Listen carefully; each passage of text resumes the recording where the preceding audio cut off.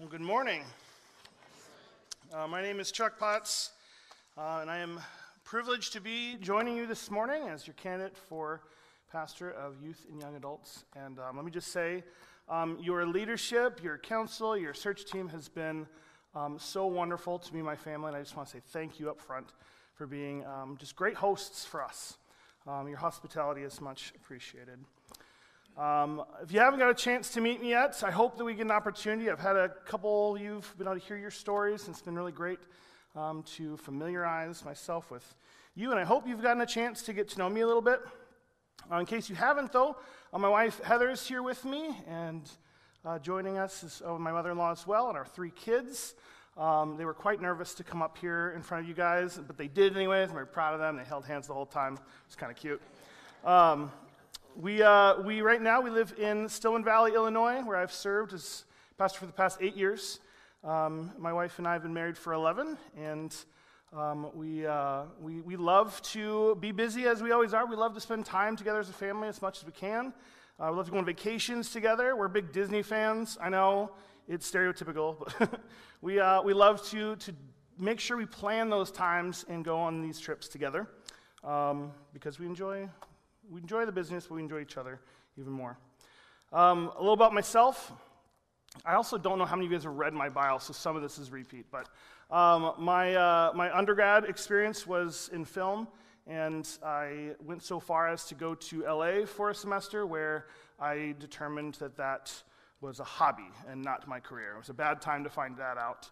But what it was for me is it was eye-opening, and it revealed to me my love for just storytelling, which has played right into what I love about being a pastor as well. I love stories. Jesus loved stories. I love what stories can tell and what they could teach us. And so I want to share with you one of our favorite, as a family, one of our favorite movies and stories, because I think it has something to say and teach us this morning. How many of you have seen the movie Inside Out? Good, a good number of you. Everyone who didn't raise your hand, I'm sorry, you've had like 9 or so years to see it. I'm about to ruin the whole plot for you. I apologize. But if you haven't seen it, here's how the story goes. It's about a girl named Riley who has grown up all of her life in Minnesota, and her dad gets a new job and takes them to San Francisco. And the whole story is about the trauma, the emotions that she's wrestling with that she doesn't quite understand. And in the movie, the emotions are depicted as 5 unique characters, and you can see them here. The middle one is Joy, very excited about everything. She actually has like a glow about her, and she's Riley's most predominant emotion. Next to her is Sadness, who looks like she feels, and is another important character in this story of her struggle with understanding what was going on in her life. You have Anger, who literally lights on fire when he's really fired up. Fear is one of my favorites because he's kind of wimpy and scared of little everything. I think he's actually my most predominant sometimes. And then Disgust at the end is exactly who she looks like. She's sassy and fun. So in the story, these emotions show how Riley feels and how she interacts with the world around her in the moments she experiences. And throughout the story, you see this trauma she's experiencing. Some circumstances happen that takes the characters, the emotions of joy and sadness out of the headquarters and into her memories. And while they're there, she can no longer feel joyful or sad. And the whole story is about them trying to get back so that she can then process this difficult time in their life. And so we walk alongside joy and sadness in this journey back. And along the way, they discover Riley's old imaginary friend named Bing Bong, who is one of my favorites. He is made of cotton candy and looks like a variety of animals. And whenever he cries, it's pieces of candy, like a 2-year-old might imagine. And he is the imaginary friend that Riley grew up with. And he knows his way around, and so he is going to take them on a journey back to their headquarters. But in the clip I'm going to show you, if you haven't seen it before, they're on their way. They're in this imagination land, and Bing Bong, who lives there, notices that things are being torn down. Riley's growing up, and as she does, she's forgetting some of the things she imagined along the way. And it makes Bing Bong wonder, will Riley forget me too? And you see in this moment of him recognizing the truth of this, joy and sadness come around him. And let's watch and see how they interact. Bing Bong, we have to get to that station. Sure thing. This way, just past Graham Cracker Castle. Hey, weird. Graham Cracker Castle used to be right here. I wonder why they moved it. Wow, that's... I would have sworn Sparkle Pony Mountain was right here. Hey, what's going on? It's a street world! Oh, the stuffed animal Hall of Fame! My rocket! Wait, it still has some soft power left. Who's your friend who likes to play?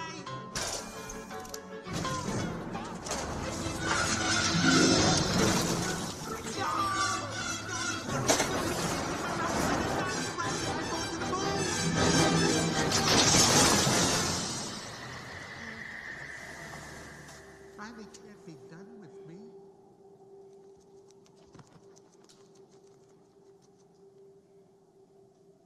Hey, it's gonna be okay. We can fix this. We just need to get back to headquarters. Which way to the train station? I had a whole trip planned for us.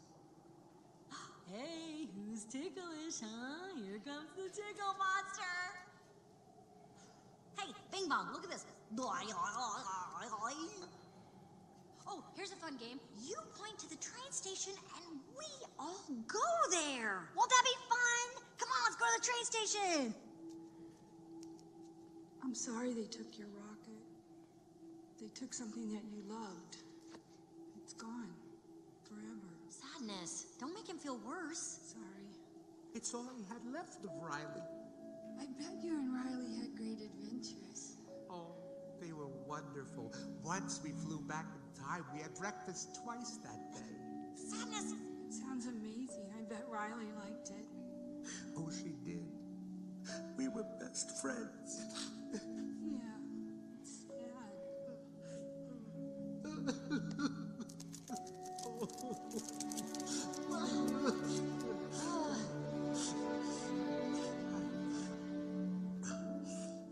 I'm okay now.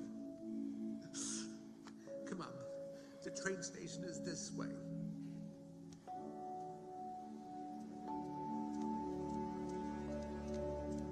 How did you do that?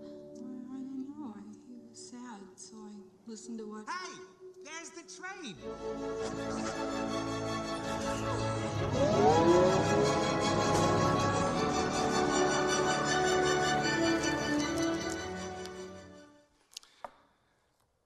So like I said, I love movies, and it's for moments like this movie, like this moment. It actually really sold the whole thing for me. This depiction of a trauma and how emotion either helps or can sometimes hurt. For Bing Bong, he was confused, he was sad, and joy was trying to make him forget, trying to make him downplay the reality of the moment and what he was experiencing so they could move on together, so she could get where she needed to go and where she wanted to go. But the opposite, sadness came alongside of Bing Bong, sat there with him, empathized with him, felt the pain of the moment with him, acknowledged the reality of it, and sat there, present in his story. And that was enough to help him move through it, instead of bypass it or forget it or downplay it. I love this moment because of the truth of what it says about the power of presence, the power of being present with someone else in the reality of their life, in the human condition that they live, sitting and being fully present with them. I think as a society, we've misunderstood presence. We love to be present when it's good, right? When you're feeling good, when you're with people you love, when you're having a good time. That's where the whole phrase of time flies when you're having fun. That's being present when it's good, right? All these chemicals are going off in the brain. It feels good, and you want to stay in that. We like being present when it's good. But it's our natural inclination to avoid times when it's bad. And a lot of times when things are bad in our own life, we can't avoid that. But what I love about this scene is it shows how sometimes when someone can come alongside of you and be present with you it actually helps the process along. It helps to know that you're not alone. Theologian and author Henry Nouwen, he said, "Let us not underestimate how hard it is to be compassionate. Compassion is hard because it requires the inner disposition to go with others to the place where they are weak, they are vulnerable, lonely, and broken. But this is not our spontaneous response to suffering. What we desire most is to do away with suffering by fleeing from it or finding a quick cure for it. As busy, active, and relevant people, we want to earn our bread by making a real contribution. This means, first and foremost, doing something to show that our presence makes a difference. And so we ignore our greatest gift, which is our ability to enter into solidarity with those who suffer. That's the reality of being able to be present with the other. And I want to talk more about that presence. But first, by sharing a personal story from my life. When I was going to college, my first year, in 2005, 2006, I went to Covenant Bible College, which most of you probably don't know what it is. But it is a school that used to exist in our denomination. It was a one-year theology and discipleship program. And I didn't want to go alone, so I took a friend of mine. His name is Antoine. This is Babyface Chuck. So you know what I looked like a long time ago. It was like half of me. But and my friend Antoine, we worked at Covenant Harbor for 3 summers up to that point, and we're great friends. And he decided he wanted to come alongside with me. And so we spent the year together in all the classes, living under the same roof, and that bond grew even closer. We shared in tough moments ourselves, and we're there for one another. In 2006, about 2 weeks after I said goodbye to him at CBC, he died in a car accident. And the pain of that is obviously so visceral still that even just bringing it up just brings me right back to the pain of that moment, of finding out. And I remember feeling immediately broken by it in a way that I hadn't experienced to that point. A friend so close to be lost in such a tragic way, it was different than losing a grandparent or anything else. It was so unexpected. I had no playbook. All I could do was be and keep breathing. And I remember so clearly the days that followed. All of our friends from camp and from CBC, within days, we got all our schedules together. We made it out to his hometown for the funeral, and we stayed in a church. There's like 50 of us in this really tiny church, and sleeping on the floor in sleeping bags. And we spent 2 days together, and it was beautiful. It was sad, and it was hard. There's a lot of stories that were tough, but a lot that made us laugh because he was just a funny guy. And we were with each other, present in our pain together. It's one of the most powerful memories I have of presence in my life, of knowing that I'm not alone, knowing that there's solidarity with me and my friends as we grieved. And I tell you, the power of that moment of us together made the world of a difference for all of us. I still believe it's the only reason we got through it was because we were together. This is the power of presence. There's a Jewish tradition that highlights this. It's commonplace in Jewish culture that when a close family member dies, they go through an initial phase of grieving, and then they go through what's called the Shiva, which is a Hebrew word that means 7, and it stands for 7 days that starts from when the burial ends and goes straight through for 7 full days. And all of the immediate family members, they are to go back home, to close the door, and be for 7 days, to be fully present in their grief, to feel it with each other for those 7 days. And while they're there, they're supposed to cover mirrors because it's not about them. They don't want any distractions. They want to be fully present in their grief. But there's an important role for the community as well, and it's called it's called sitting Shiva, where the community members around them are to go to their house and be what's called the Nishim Avelim, which is Hebrew for the mourning comforter. They're to be there and present with them in their mourning And that comfort doesn't come from them doing what we may think. They don't bring cookies and, go over and clean the house for them and anything that might distract or get in their way. Their role is simply to come and walk in the door and to sit and to be present with them, to be there for what they may need. If they need someone to talk to, their responsibility is to listen. And like sadness in the movie, to acknowledge the reality of the grief. But they're specifically required not to try to fix it. They're not to insert their own stories. They're to sit, to listen, to say, I'm sorry, and to be a presence. I have a good friend of mine who lost a son, an adult son. And in talking about this with her, she told me that in the days that followed, she had a friend that came to her house and sat with her by the window and held her hand for hours without saying a word. Just someone to be there for her to cry with so that she wasn't alone as she processed her grief. This is an example of the power of presence.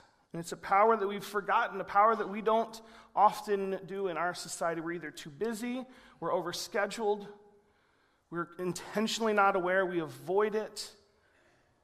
But we've forgotten how important it is. How important it is to living life in community together. There's a Catholic priest in the 1800s who discovered this power of being and living together. His name was Charles de Foucauld, and he was a priest in Algeria, sent to start a church there in the Sahara, and it didn't go well for him. He started it, and people just weren't interested. And so after a while of attempts, he decided to stop trying to do the normal thing. He wasn't going to preach sermons anymore or do fancy turn to phrase and try to get people on board. He decided to make his entire mission and ministry about being with them. And he's quoted as saying that it's not necessary to teach others, to cure them, or to improve them. It is only necessary to live among them, sharing the human condition and being present to them in love. There's power in being present with one another as we deal with the reality of life. God made us to be present in this way. You guys have been going through the book of Genesis, and you guys have heard how God saw that the human creation was not fit to be alone, so he gave another human creation, and to be in community together with each other, with God. We're not made to be alone, and not just for the good, but for the reality of life as well. And God, along the way, wanted so bad to be with us because we broke that for him. We set a barrier in between him of sin. We did that, and he was not there, but he wanted to. And so the whole Old Testament is about him trying to be present with us again, to be in community with us again, through the tabernacle, through individuals, through a family in the Middle East. And then we get to the person of Jesus, who we sing about every year, Emmanuel, God with us. It's been God's plan to be present with us again. He made us for this. We as believers, as those that claim to be Christians, to be Christ followers, we should follow in Christ's example of being with one another. Not just those that it's easy to, it's easy to be present with family, but with the other, with the widow, the orphan, the one hurting, the one that's different from you, that has a different story from you. We are called to emulate Christ, who was there and present with all he encountered. And that's the example that we see in John 4, which there are many examples of Jesus being present. In fact, if you think about it, we talked about it a little bit in the Q&A last night, about how the four Gospels depict, if you add it all up, a couple days worth of ministry between the sermons and the miracles. But if you look in between the lines, you see there's so much time lived with his disciples, with the people in whatever village and town he was with. Jesus was present with everyone. And that's what this story is about, him being present with this Samaritan woman.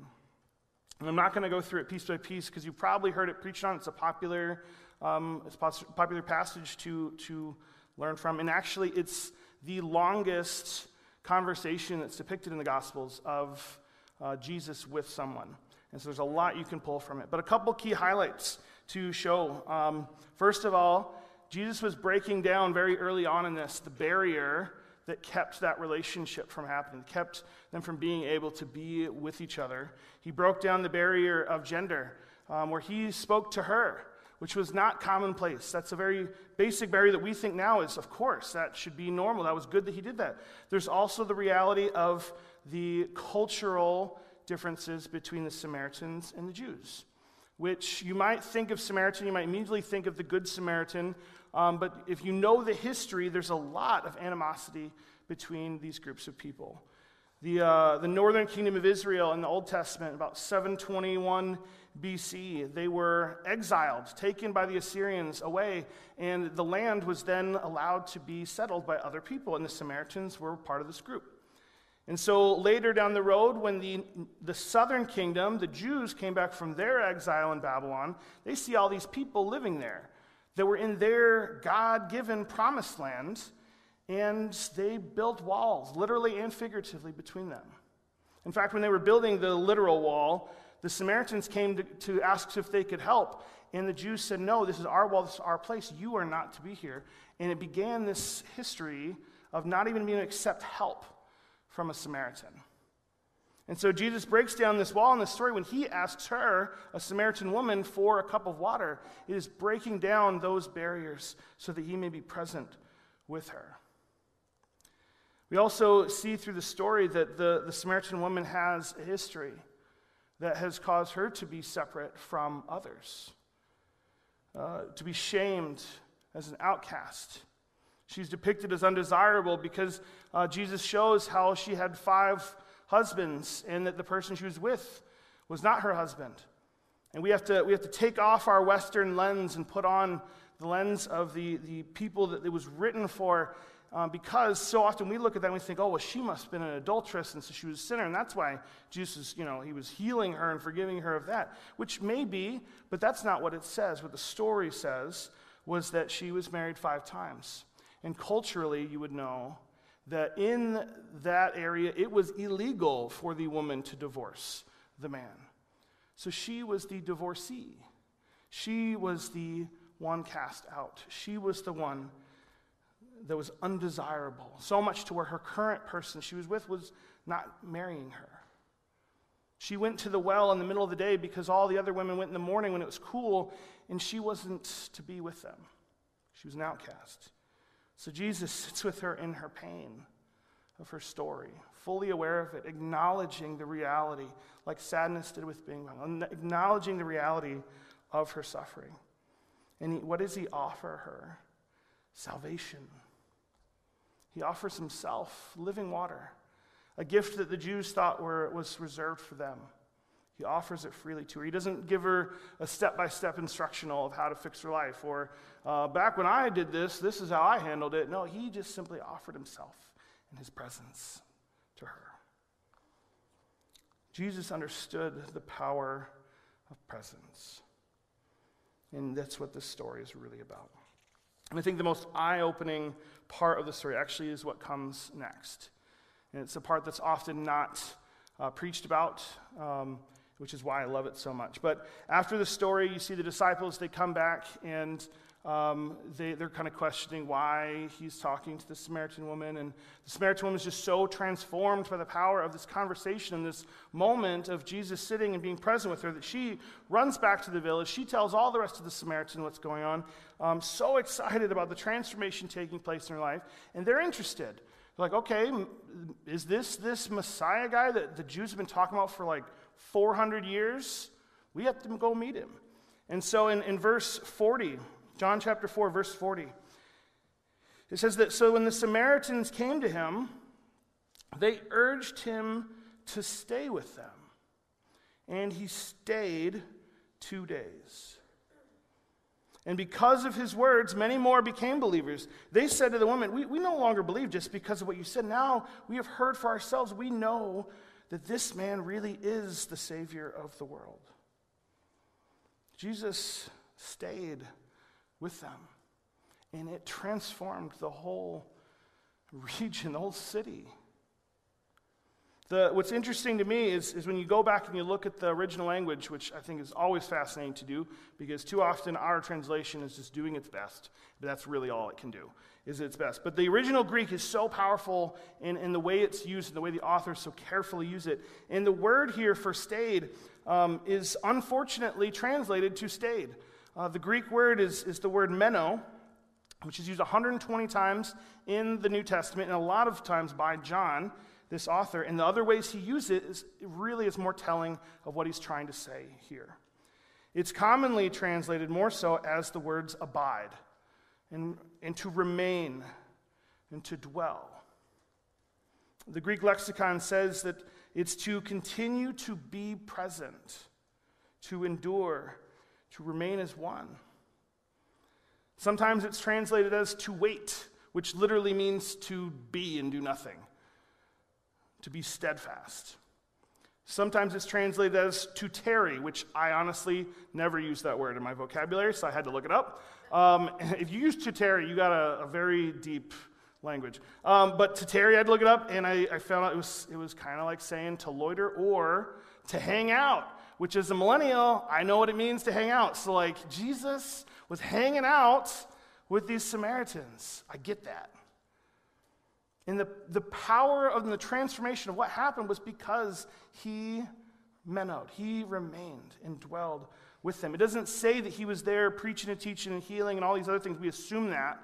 It's such a quick verse, we scan over it. But the reality is the transformation was because he stayed and he remained with them, present in their stories. Like I said, this word is used other places in John in such powerful ways, in ways that you probably recognize.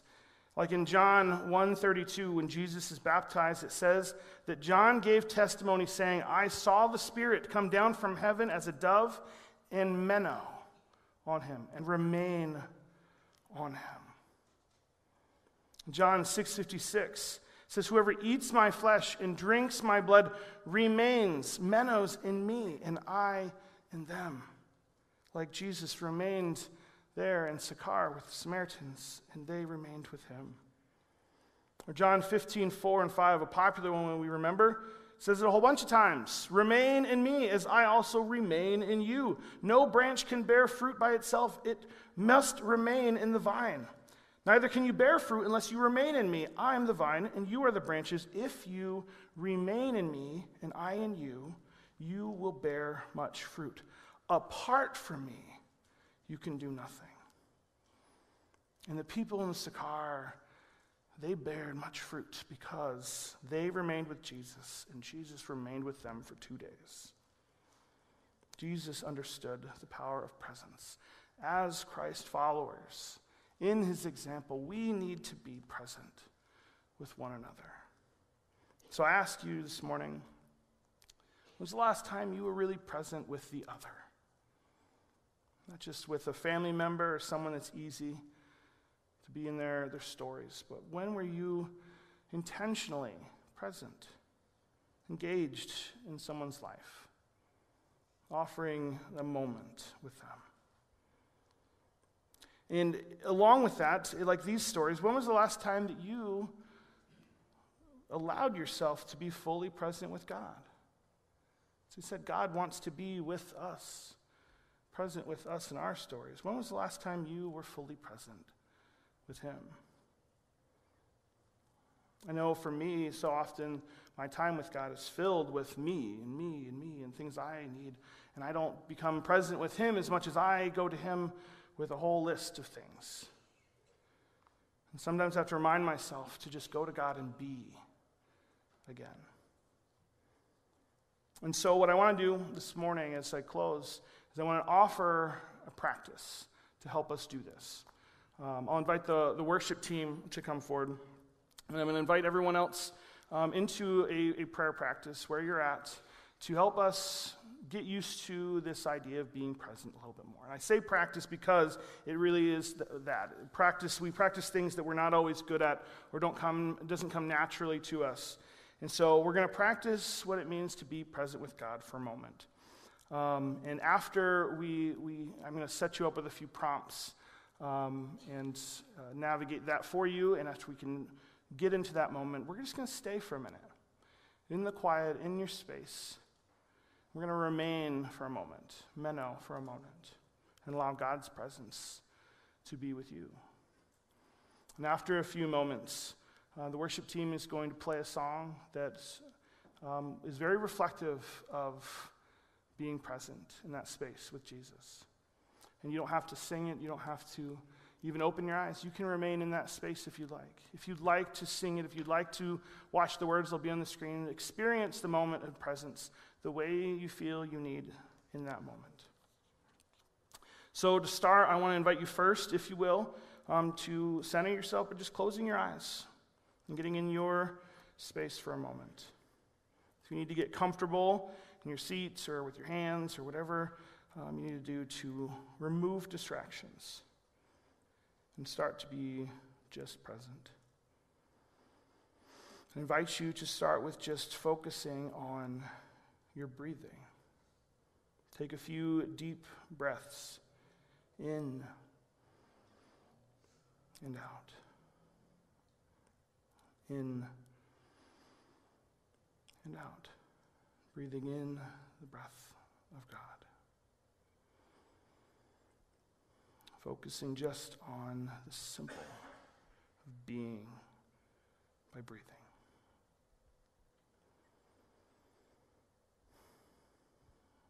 And as you breathe, I invite you to start considering your thoughts as they come into your head. All the things that would distract you. And I want you to think of them like a revolving door. As they come in, you allow them to go right back out. Any thoughts of the moment, thoughts of today, thoughts of anything that will distract you from just being. Clear it all out and make room to remain as you breathe in and breathe out in the presence of God.